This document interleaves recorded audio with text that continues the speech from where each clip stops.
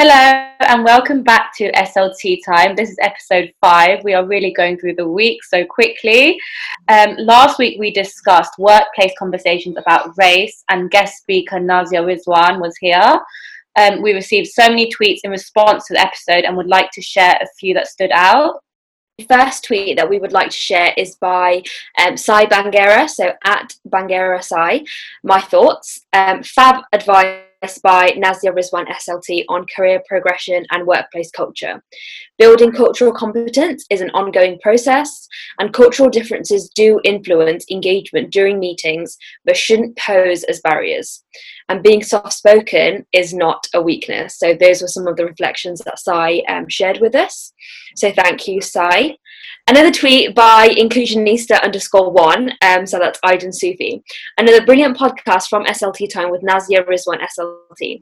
Thank you for raising such important points, which includes cultural norms and how we relate to elders or people in authority, importance of BAME support community at work, and how to deal with microaggressions.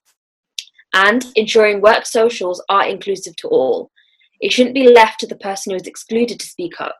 We should make sure that the social is not in a pub or on a Friday if that excludes team members of different faiths.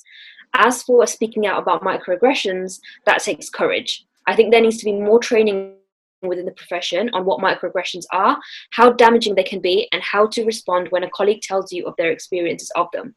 Thank you again for this important work. Thanks, Aiden, for your tweets. And lastly, by Henny_Bernstein. Really enjoyed this week's SLT Time episode, learning lots. Also great advice on banding and job progression from Nazia, making me feel better about my current position as well as motivated to take the next steps. Also, the comment about if staff go to the pub on a Friday night and you won't do that, you aren't part of the clique. That's massively my problem and I struggle with that a lot. Sadly, telling people my reason hasn't changed anything. Thanks for sharing that with us, Henny, because I'm sure a lot of people also feel the same, being the odd one out in terms of like workplace cliques, and I think that's something that we can continue the conversation in further episodes as well, in terms of workplace culture, whether that's about racial biases or exclusion. So thank you. So this week's episode is focusing on cultural competency, what it is in theory, our experiences of being taught, and how we'd like to see it being implemented in real life practice. From SLT Time, we have our hosts, which are Ilya, Veronica, Suleka, Taiba, and myself. And we have our 3 amazing guests, which are Sharon, Mariam, and Marine. Hi everyone, I'm Sharon Ajay-Nicol and I'm a speech and language therapist working with adults. Currently I work in private practice, but I have worked in the NHS for about 15 years. And from September, I will be joining the University of Greenwich and Canterbury Christchurch course as a senior lecturer. Hi, my name is Mehreen. I'm an NQT and I work at a private practice. I'm doing a mixed post, so I work with both pediatric and adult population, and primarily I work in secondary schools. Hi, I'm Mariam. I'm a speech and language therapist, work with children under 5 mainly. I work in the NHS and I've done that for about 4-ish years now, nearly 4 years. I've only ever worked in the NHS, so kind of just, that's where all of my experiences are. We're all becoming experts on podcast introductions recently, isn't it? We all know what to say when we get up. We are. So, thank you all for joining us. We're really, really lucky to have you all here. Me and Mehreen go way back because we actually did the course together. We were the same cohort at City, so nice to see you, girl. Okay, so I'm just going to give a sort of brief overview to provide a little bit of context into the reason that why we're having this discussion.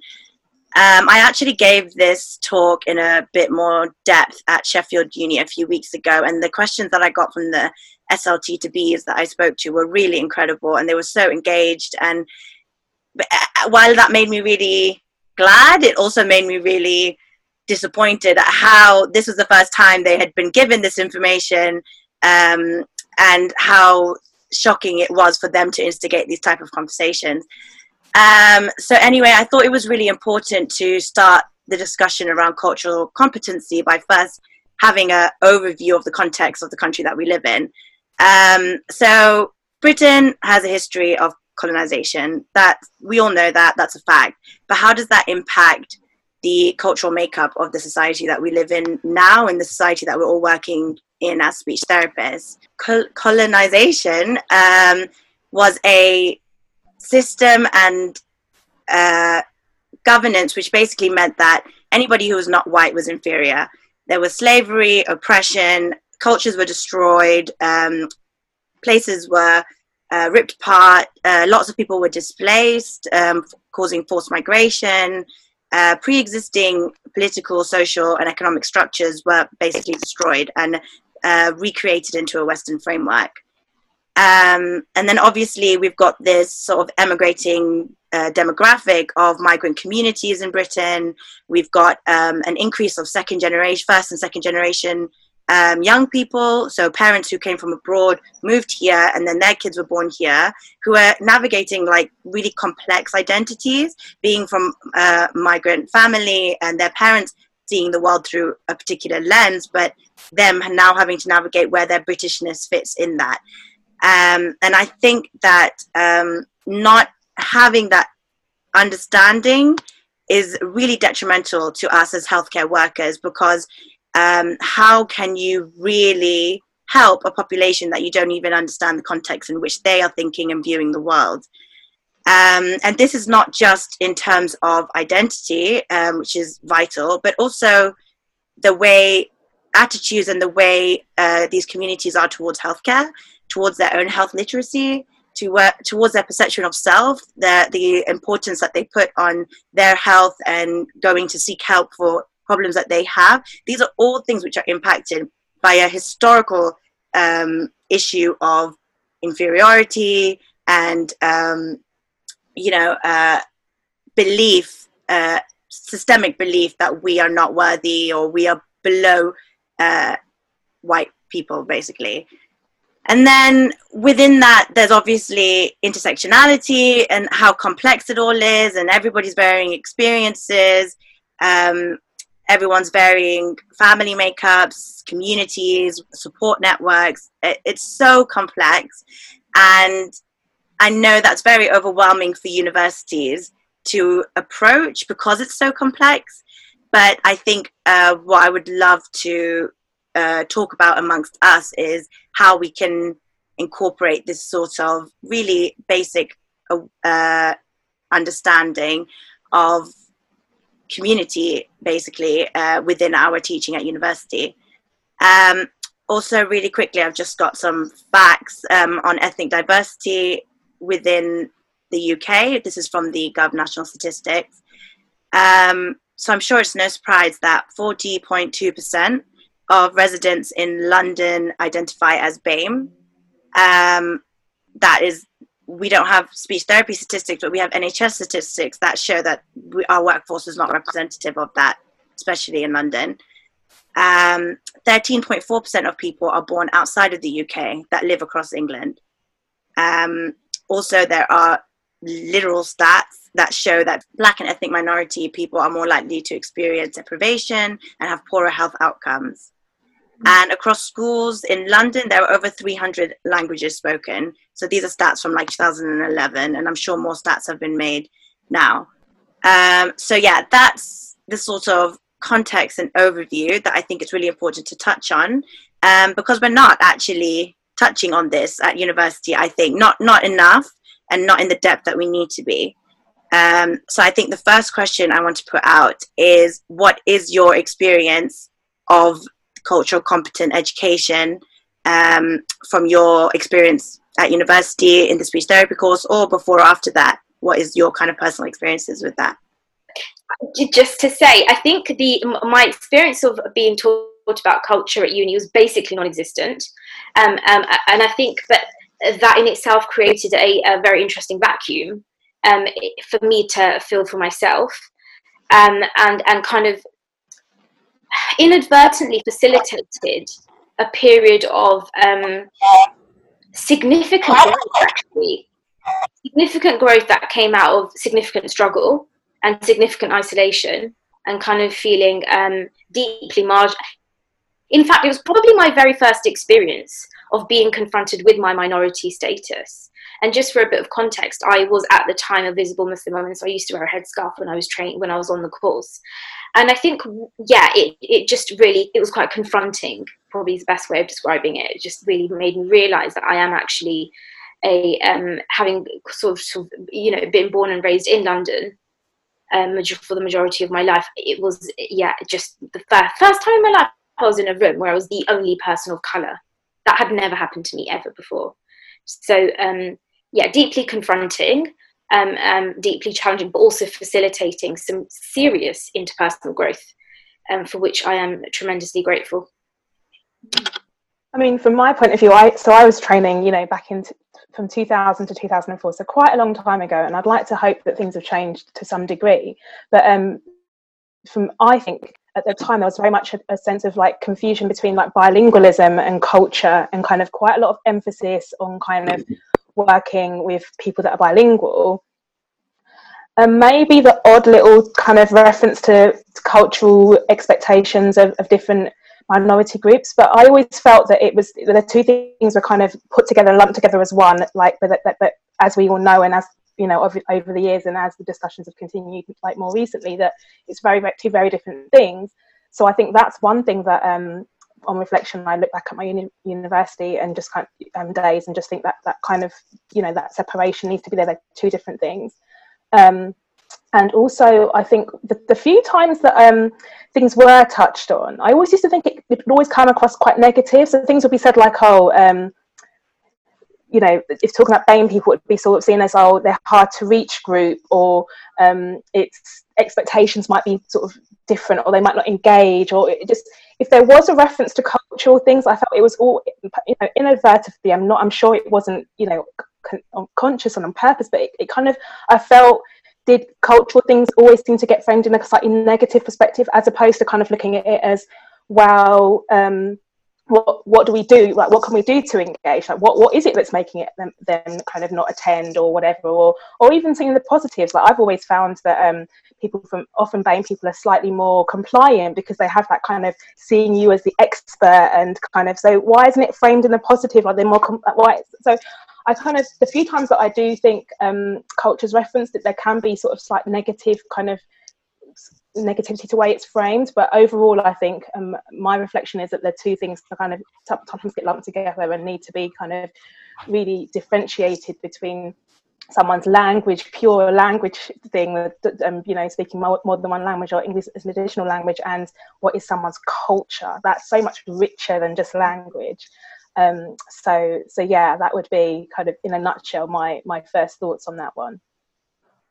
I think it's so interesting that you mentioned that being negative, because now I'm looking back and thinking about it. I can't remember any time that culture was actually mentioned in a positive light. So I feel like even if I'm an NQT, and just graduated last year, I feel like the same experience still. In terms of culture being addressed in uni, I think I was just like brainstorming, and I think there's like 3 different ways. One was in clinical exams, where they wrote like a different ethnic name. 2 was when they told us to change like the color of the person in the pictures. And the last time, I think at the end of when Ilya and I were on the course, we had a course on cultural competencies, which I think was like one of just during our professional development courses. And I did actually look back at the course to see what was covered. And I do think that they attempted to at least talk about what culture was, talk about being reflective of the experience. And I've noticed from that, they talked a lot about in relation to a service user rather than to the profession itself in terms of our colleagues. So I felt like that's something that could really work on a bit more in terms of professional development. But I feel like we all do have similar experiences regardless of which university we went to. I think with what you guys have said about it being seen in a sort of negative, very negative tones, for me it was noticing that any times like DNAs were mentioned, like do not attend or do not attendees were mentioned, it was always to do with Black and ethnic minority communities. So like, oh, why did this family with like 6 children, why did the mom not attend with the child? And it was like, oh, maybe they just have a different view on timekeeping. And I was like, this is the extent of the cultural competency. For me, it was really frustrating. And I think what Mariam said about it being very confronting for her, for me, I think it was very an opposite experience. I was growing up in a very white area, in a very white school, primary school and secondary, so that development of realizing I was different was very slow as opposed to very like sudden. So when I got to university, I was really frustrated throughout all of these sessions of cultural competency teaching, because for me, I was thinking from the perspective of someone who was white and middle class, who has never ever had to ask or think about these questions, and I was trying to see the teaching from their point of view, and I found it just wasn't tapping in. It wasn't getting to the foundation. It was getting to the right to the bottom, like bottom up approach. It was almost assuming they would understand all these nuances that were being talked about, and I just don't think it was. Say that I think that it should be from the beginning of university and like integrated within all the teachings and not just added on, as we've said, with like bilingualism. I think that every aspect of learning that we have, there should always be culture involved, because the people that we serve are so diverse. And I think a lot, especially as most of clinicians are from a white middle class background, and a lot of the time they relate culture to a colour, and with different colours you have different cultures. So like in India, there's so many different cultures within India, and I think people, I'm not like, as someone who's white, they might just think there's one culture, like monocultural, but and I don't think there's an awareness that there's more cultures to a country than just it being monocultural, and that teaching should be added on and supported when it's for all teaching. I think that it can go across all modalities. Yeah, so I was at university from 2008 to 2012, and there was absolutely no cultural teaching at all. And that really surprised me, actually, because I was at university in Leicester, which actually has an ethnic majority. So over 50% of the population of Leicester is BAME. So I was really surprised at how there was literally nothing on cultural competency when we were basically, like, a lot of the service users were BAME. So I do feel like we should have had a lot of teaching on that. And yeah, it really surprised me. But I know a lot of people are saying also that bilingualism and culture should be two different things. But I do think we should separate them, but also there is a place for them to be combined as well, because, you know, language and culture is like inextricably linked. So I think we do need to talk about that as well. So, you know, you have to separate certain parts, but other parts do have to be combined, you know, because even just the way that children learn language, you know, from the very beginning, language socialization, there's different language socialization strategies for different cultures. So I do think it's really important to look at those things as well. A lot of the time when we talk about culture, it's like everyone who isn't white has a culture, but it's really important to also acknowledge that British, English, white people have their own culture. We're sort of trying to assimilate with that while we're on the course and fit in, and we're always like the other, you know, oh, these kinds of people behave in this way and people from that country behave in that way. But actually, how do white British people behave? And no one talks about that. It's like they're the baseline and all of us are different to that. We're veering off. And I think that might be more to do with the workplace, but also I think at university and on placement as well, it's kind of like having to change our practice, but our practice should be including all cultures, as opposed to when you see a Somali family or a family from Pakistan, that you'll behave in a particular way or they're more used to this way of working. So I think it's acknowledging that everyone has a culture. It's not in my culture to drink a cup of tea however many times a day. That's something that I had to learn about when I started working as a speech and language therapist. I was sort of like, well, I've had one today, like having a cup of tea. But just genuinely, things like that are not in my culture, and I think maybe for some people, but for my family culture, we just don't do that. And I think a lot of things we just have to pick up.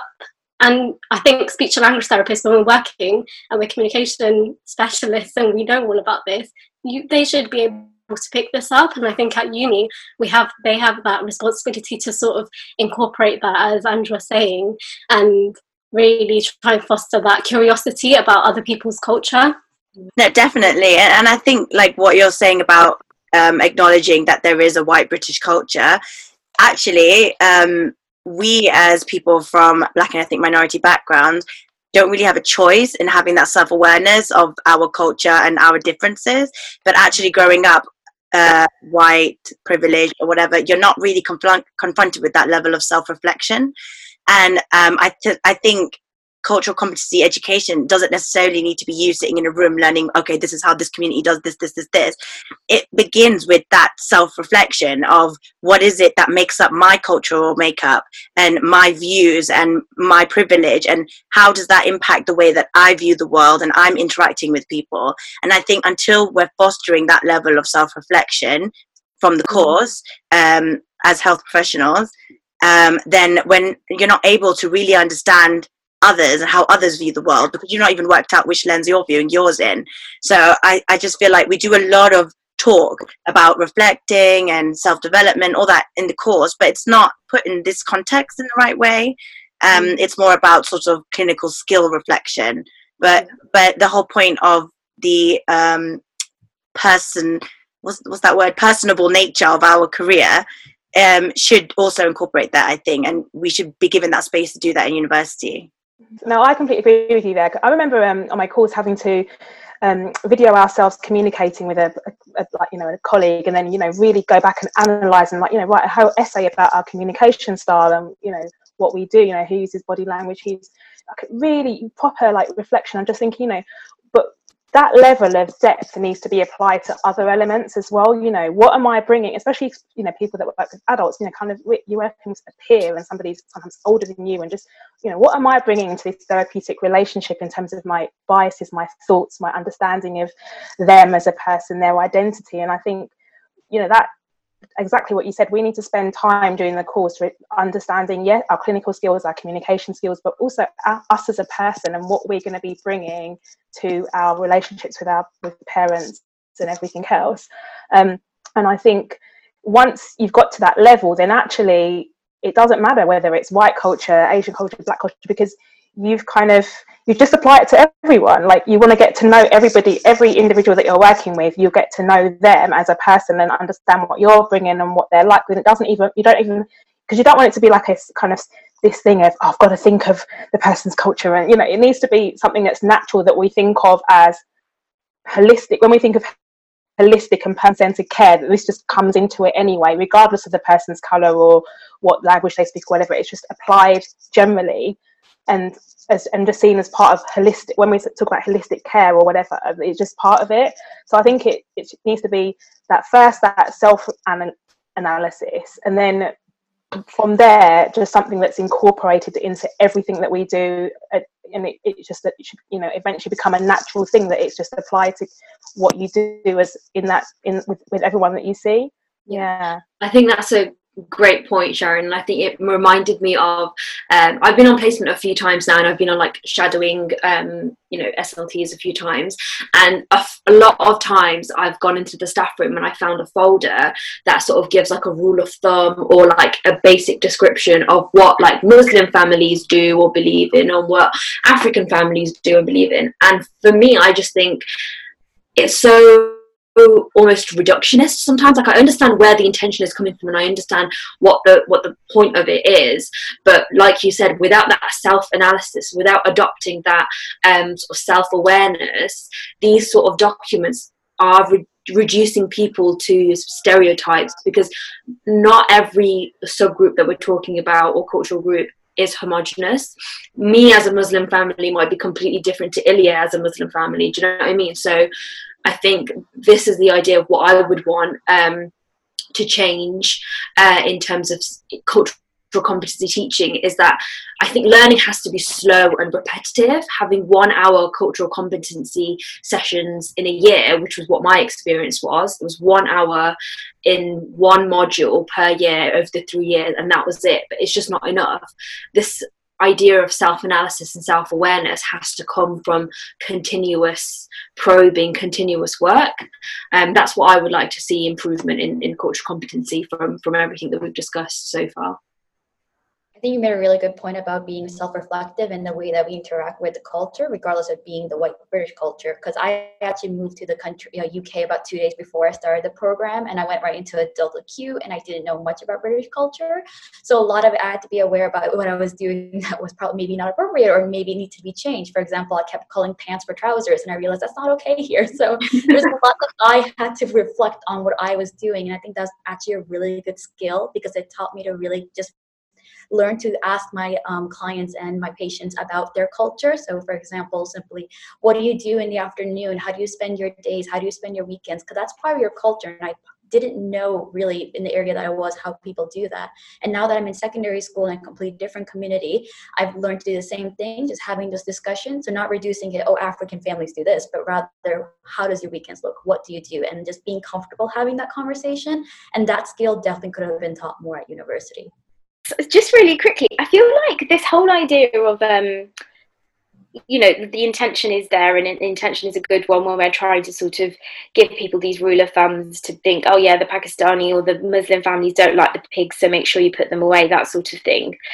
I think sometimes it's okay to call a spade, and actually I think that is just ignorance, and it's coming from a place of fear. I think I think generally within institutional establishments, it's okay to acknowledge that we do exist in a culture that promotes kind of a single normative pattern and way of thought. We are taught within education, particularly including university, that there is this sort of universality that we are learning about, and that's the sort of the norm, and then there will be exceptions to that kind of universal idea and that norm every once in a while. Every once in a while you have like a bilingual family, so make sure you know a little bit about that. Every now and again you'll have like people who look different, they're a bit brown, blah blah blah. And so I think it's slightly and I think I haven't been in any other space where that's highlighted or as prominent as it is in speech and language therapy. And I think that's very reflective of the people who design and teach these courses. I think it's really, really apparent that actually they are all from that kind of universal norm, if you like. They are coming from that singularity of viewpoint. But I think it's a huge problem, because actually the pedagogy, if you like, almost needs just rethinking. I think we actually need to have some space and some commitment to reimagining what this needs to look like, because I think it's not really creating a workforce that has the skills required to kind of navigate working with the population they exist in a way that actually supports people to meaningfully engage with and access services. And I think that having that folder in the staff room comes from that acknowledgement on some level, that actually we don't have the skills to work with these people meaningfully. Here is one stab at it. But actually I don't think it's meaningful enough. And I think that's where the kind of the educational institutions have a really pivotal role, because that's that place where people are there is an expectation that we are here to learn. And I think depending on how that course is designed and what's covered in that course is really just a testament to the society that we live in, because those are choices that are made by someone somewhere about what goes on the curriculum. Mm-hmm. So I think unless there is an acknowledgement at that level that this is an important consideration for the future workforce, I think change is going to be marginal, if at all. Yeah, definitely. I mean, it's definitely down to the people who are creating the courses. But I actually think it's probably down to individual universities, because I know the courses, what's studied as part of the course does vary from university to university. Like I know at the University of Reading, they do like a whole module, like 10, 11 weeks on bilingualism, but a lot of other universities, they don't do anything. So I think it's down to maybe the lecturers, collaborating together and deciding what they need to teach. So yeah, it must just be down to, you know, who's working at the university and, you know, which direction they want to take things. Because if there were lecturers that really cared about cultural competency, then I'm sure they would be able to, you know, create a module around that. So I guess, you know, we have to look really at the staff at the universities and, you know, ask them why they are not creating such courses. Yeah, I mean, from what I understand, I think there is a core kind of component that is provided by like RCSRT about what has to be covered in the course. And then, like you say, a lot of it in terms of how you teach that comes from the individual interest from a lot of the lecturers. So if they have a particular, somebody has a, you know, as I go into lecturing now, obviously I'm going to have a particular interest in, you know, aphasia and, you know, the diversity discussion as well. So you might find that, you know, but I think you're right. I think there is an element of individual institution, but I think there probably could be a bit more of a discussion with whoever's forming that framework of what has to be covered in an SLT course, which that does exist somewhere, needs to make it much more emphasis that cultural competency needs to form, like everybody has to get taught, you know, on aphasia or whatever, like those things, it needs to be in there, I think. And then I guess from then universities will feel obliged to look at how they're going to cover that and you know, and how it's going to be embedded in what they're teaching. So I think it's a bit of both. But yeah, I definitely agree that, you know, you'll find courses where people have a particular interest and then you see that things are covered in a lot of depth, and then somewhere else you don't get so much because it depends on who's teaching there. But I think a framework could exist that makes it more compulsory for universities to cover certain things. So yeah, you touched on a really good point there, Sharon, about that you will come into teaching now from having that personal experience and interest in embedding culture into what you teach. And I think that's so important. And I would love to kind of hear what your approach would be to your teaching coming from this perspective. But before that, I just wanted to make a point. I think Ange mentioned about embedding cultural competency from the very beginning of the course into everything that we do. I think that is so doable. That's not completely an outrageous thought to put out there to universities and courses. Really simple things. So things like, for example, we get drilled into us ICF, but why is it we never consider, for example, creating goals from ICF that are culturally relevant to the patient that you're working in? For example, like a participation goal about attending group prayer or visiting family and stuff like that, which are culturally relevant to the person that you're working with. But when nothing that we're taught is ever put into that cultural context, where I think that it can be from the beginning, everything, every framework, every evidence, even though there's no evidence behind culture, there's not a lot of research or evidence done on actual, you know, cultural experiences. I think that it's not such a huge ask to translate that into that narrative. It's just about who's going to do it, who at the university is going to take that responsibility, because it is extra work for them and nobody wants to do that. So yeah, I would love to hear kind of what your approach should be, Sharon. Yeah, and obviously, I mean, I haven't started the role yet and it's hard, but I think for me, it's about, if we just always start from the foundation of who is my client, who is this child, who is this adult, I don't think you necessarily have to, it won't be as hard to teach this, because if we start from an element of get to know that person that's in front of you or that family, or, you know, then actually everything should come from that. So I think my approach is very much about designing your therapy or even your assessment session from what you find out. You know, often we kind of go in with the assessment already planned. Oh, you've got the referral that says they've got X, Y, and Z, so I'm going to go in with X, you know, assessment. But actually spending that first bit of time getting to know the person and getting to find out about them, including questions about their culture. And I guess it's about supporting students to know what kind of questions to ask to get this information out, and then designing from there what you need to do with what you need to find out, what assessments you might need to do, and kind of how treatment goals kind of link in with that them as a person and what their identity is. But I also think it's quite important in the history taking, you know, like often there's like these forms that are kind of quite generic about, you know, the background history and medical history. But I always ask things like, you know, what do you know about speech and language therapy? Have you, because I find that question quite interesting, especially because, you know, like I say, I work with adults who've had stroke, and it's really interesting some of the answers you get, and sometimes that helps kind of frame that cultural discussion, and then kind of be like, oh, because they think of a speech and language therapist as to do with kind of speaking, you know, like the English accent better, or, you know, and it just kind of, so I think,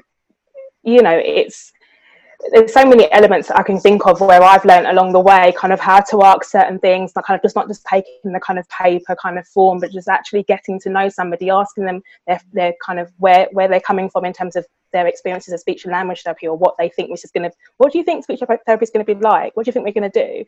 And also building that foundation of when you see somebody, and we talk about holistic care, when we talk about person-centered goals, that includes the culture all the time. So it's not just, you know, what's wrong with them from a speech and language therapy point of view, it includes culture. I don't think it's about book stuff. I don't think it's about like, oh, you know, everything that happens in this culture, everything happens in that. Like, it's about just supporting students to ask the right question, to embed that into what they're doing, and to not go in with any assumptions. You go in and you ask first, and then you design from there. I think sometimes we probably do things slightly the other way around, and kind of coming in with our expertise and then kind of trying to make the person, what they say, fit into what we already had planned to do. But I guess if you go from that approach, then things like that, the fact that they go to prayer and things like that would hopefully come up. So yeah, I think that's really good. Yeah, I think that's really good. I mean, it would really help, you know, get rid of the stereotypes that we're taught about, you know, like all Muslims do this and all Asians are like this, because, you know, if you go in with that those questions in the case history, then you're going to really get to understand the client, and that will hopefully stop you you know, getting into any of those stereotypes. And what you said, Mariam, earlier on about you know, removing the pigs, that actually I did actually see that happen on one of my placements actually, and now that you've said it, I'm wondering whether that was an actual thing or whether it was just the therapists, you know, stereotyping, because I was working with a deaf child, and the speech therapist who was regularly there, my placement supervisor, she was like, we have to remove the pig because he gets really, really, you know, he really hates pigs, so we just have to remove the pigs from this, you know, box of stuff before we work with him. And I'm thinking, well, I never saw him react to a pig, so I'm thinking, did he really have that strong a reaction to a pig, or was it just because it was her stereotype of how he was going to react? The exact same thing happened to me, where a speech and language therapist told me to remove something because there was a Muslim client that I was working with. She was like, you can just remove the pigs. And I was like, what? But why? I said, there's literally no reason why we'd want to do, like, why we would have to do that. It's not offensive to us. But I had the same thing with when I had clients who were Jewish as well, where someone told me, oh, make sure you don't use these kind of pictures because that's offensive. But I feel as though it would just make much more sense if we just ask the clients themselves and parents. It's funny what things people are conscious about being, you know, careful with, and what they're not, like blatant things that are just rude, that they just don't think twice about. I think just to pick up on something that Sharon mentioned, so in terms of, you know, how helpful is it for people to just almost have like this encyclopedic knowledge about, you know, that culture and that culture and that culture. It's slightly, and also I think, Ilya, just going back to how you introduced the podcast, I think thinking about the context of the UK and the nature of kind of migration, and now with kind of second, third, fourth generation immigrant communities, how relevant are some of those facts and information is another conversation that needs to be had. So I think actually what we is perhaps more, you know, if we're thinking about universities who are teaching these courses with time constraints and choices that need to be made, essentially, I think a much more useful approach to some of that is perhaps thinking about kind of structural vulnerabilities and making sure that the future of our profession has a really good grasp of what, for example, some structural vulnerabilities might look like in the UK and in our context, you know, thinking about like health outcomes and how they are impacted by kind of poverty, inequality, discrimination, and kind of how engagement with our services will be definitely will be working with some of the most vulnerable, marginalized groups in society. You know, the fact that there is this huge, I mean, I work with children, so that's where the majority of my kind of knowledge and information lies, but there's huge overlap with sort of language and communication needs and socioeconomic deprivation and disparities. And so it's almost inevitable that, you know, for any speech therapist in the UK who's practicing, is going to be working with some of the most disadvantaged communities in the country. So I can't understand why that isn't a priority in terms of the curriculum. And I think that one of the huge, but we are essentially at the moment, the status quo is we are creating professionals who are at that level where they're putting the pigs away. I mean, you know, and I think that's really illustrative of kind of where we're at, but what's our starting point. And I think it's a sad one, but it's a realistic one. And so actually, I think if anything can change, can we be thinking about producing clinicians and speech therapists who are kind of have the ability and the capacity to sort of critically self-reflect. And you know, again, some of these things are already, they exist within our profession, within our training. They're just not being utilised to their full capacity. I remember having to write reflective logs as part of my whilst I was on the course, and having to reflect on various issues. But I think again, it's what's important to be reflecting on needs to really be reflected on, and I think at the moment that's a really big gap. And I think again, part of the issue here, again, from you know, my limited knowledge and kind of just my own personal experience, I guess, is the will to do some of that thinking and work. I'm not sure is there, because I think if you have a kind of a majority white profession, majority white teaching staff, I can't remember being on the course whilst I was training and seeing a single other person of colour in terms of the faculty that taught me. Who is there to do some of that? Who is at the table who's going to ask those difficult questions? Who is going to be that critical friend and say, hey, what have we thought about X, Y, or Z?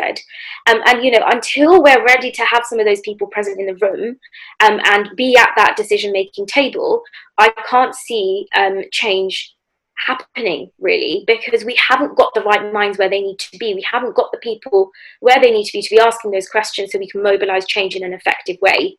We're just paying it lip service.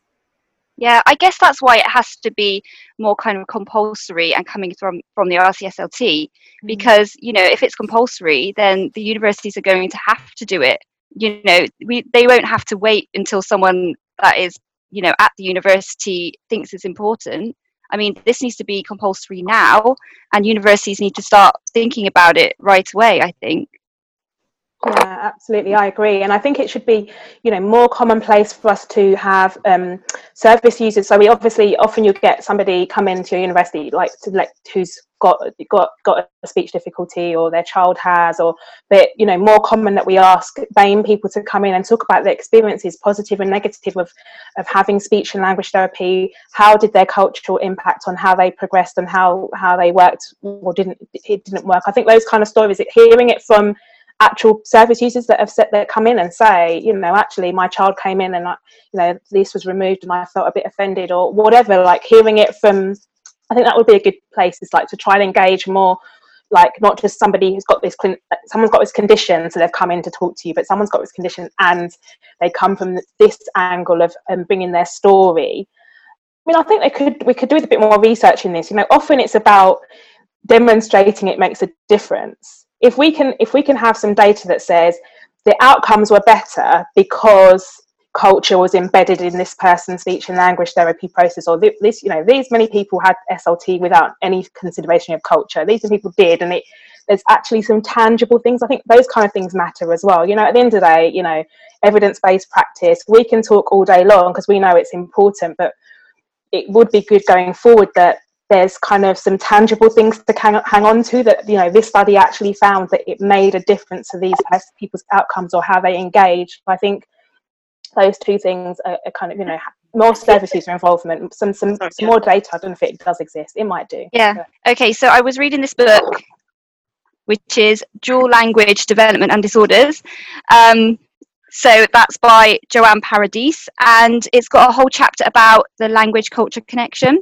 And it just has a bit at the end of that chapter about how really important it is to understand culture and embed culture into practice. So I'm just going to read a bit out now.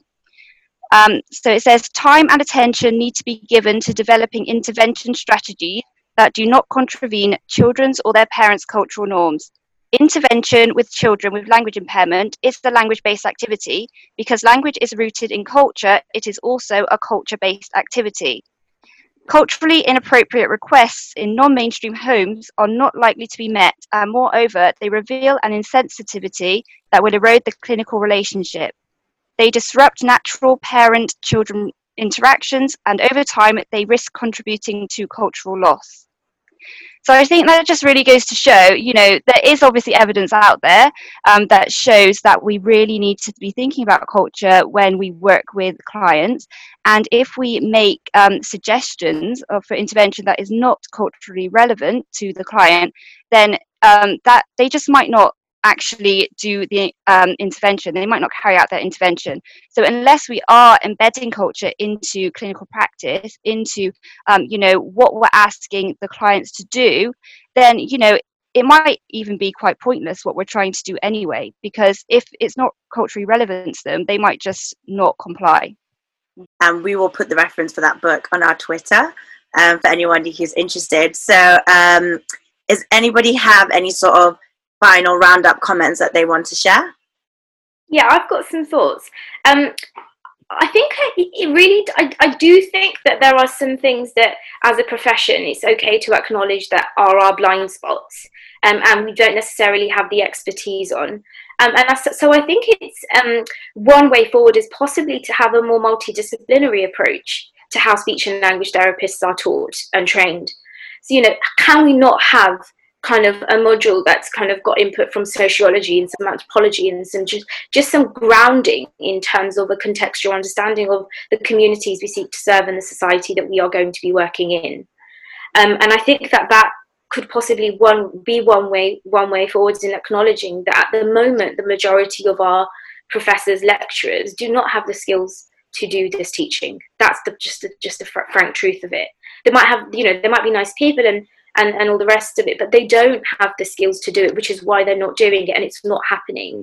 And I think we've waited long enough for it to sort of be developed and it just hasn't happened. So something needs to change, clearly.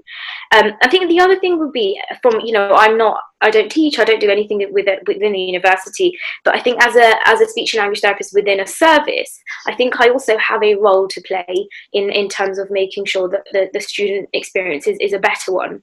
And so I think we need to also be having these conversations within our places of work and within the services in which we operate, and acknowledging that our white colleagues are going to have some gaps in terms of their ability to be effective Ps sometimes, and knowing that we, within acknowledging our own position of power and authority within that workplace. I think it's really important to engage with clinicians that are out there. There's still a lot of work to do, but there are a lot of BAME speech and language therapists now, and I think universities need to engage not just with people that are experts in conditions to come in and be guest speakers, but actually to get speech and language therapists that work with diverse client groups or are from BAME backgrounds to come in and talk to students about their experience, about their work, about their, the cultural aspects of what they do. I don't see why it doesn't have to be all about kind of the academic element of bringing people in. I think it should be much more about the workforce and students getting to understand the workforce and how